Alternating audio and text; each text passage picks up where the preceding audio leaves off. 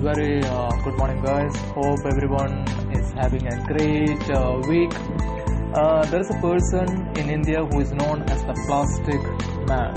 He is a chemistry professor who is currently working for Tyagaraja College of Engineering, Madurai. And he is the one who actually devised a plan for laying down roads with plastic.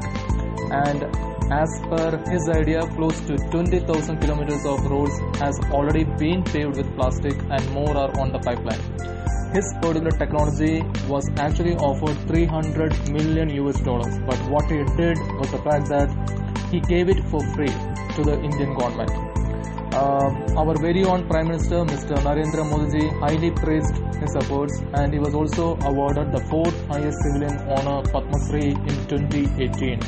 There is also a website dedicated to him, which is indianplasticman.com, and his name is Professor Rajagopalan Vasudevan, a very humble and simple person. So hope this has been interesting and informative for you people as well. Thank you. Have a nice day. Have a nice life.